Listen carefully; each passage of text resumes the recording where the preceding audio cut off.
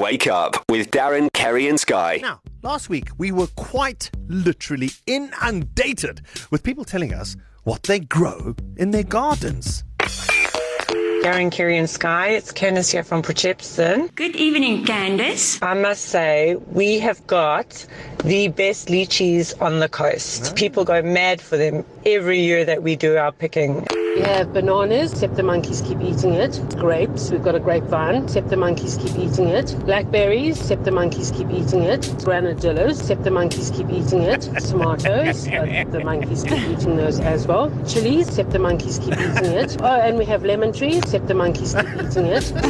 Kerry, Sky, Darren, I've got an ever tree, Except the monkeys keep eating it. and I've got a agronomist son who told me to feed my tree and look after it. And this year I've had so many avers, I don't actually know what to do with them. And then, that was everyone telling us about what they were growing, but there was one specific product that we failed to mention, and the amount of KZNers who've got this growing in their yards. It's not a fruit, but it can still make you happy.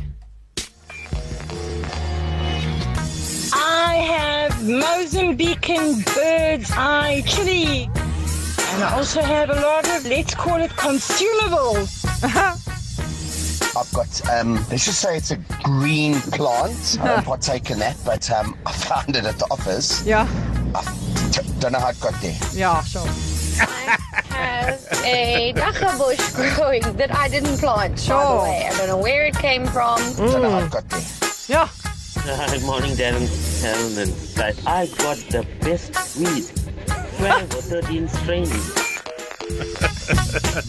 I love how everyone has got That's just the cream of the top. a green bush, but no one knows how it got there, guys. Well, I know. No one knows how it got there. Actually, I can totally understand that. I can. My neighbor has a couple just growing there, and it's just no one planted it.